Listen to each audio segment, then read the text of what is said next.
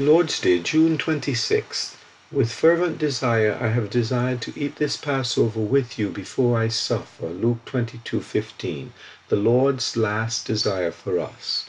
The storm was gathering outside. Preparations for his arrest and condemnation and crucifixion were being rapidly completed.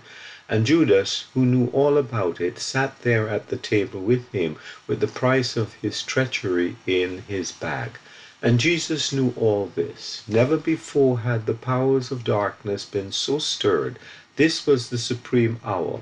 Men were but the puppets on the stage, guilty puppets, playing their part with willing hearts. But behind them were the forces of evil determined to crush that one lowly man and to finish forever at one blow their long fight with God. And Jesus knew this. But his disciples and we were his one thought. They loved him, but he loved them more, and it was his desire, not theirs, that had brought them together for that sacred occasion. The Passover feast commemorated the deliverance of Israel from Egypt.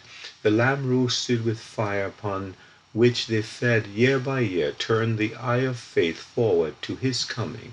And now he had come, and there he sat to share with them that meal which spoke so eloquently of what he would do. It was at the Passover feast that he instituted the supper, which we know and love as the Lord's Supper, 1 Corinthians 11.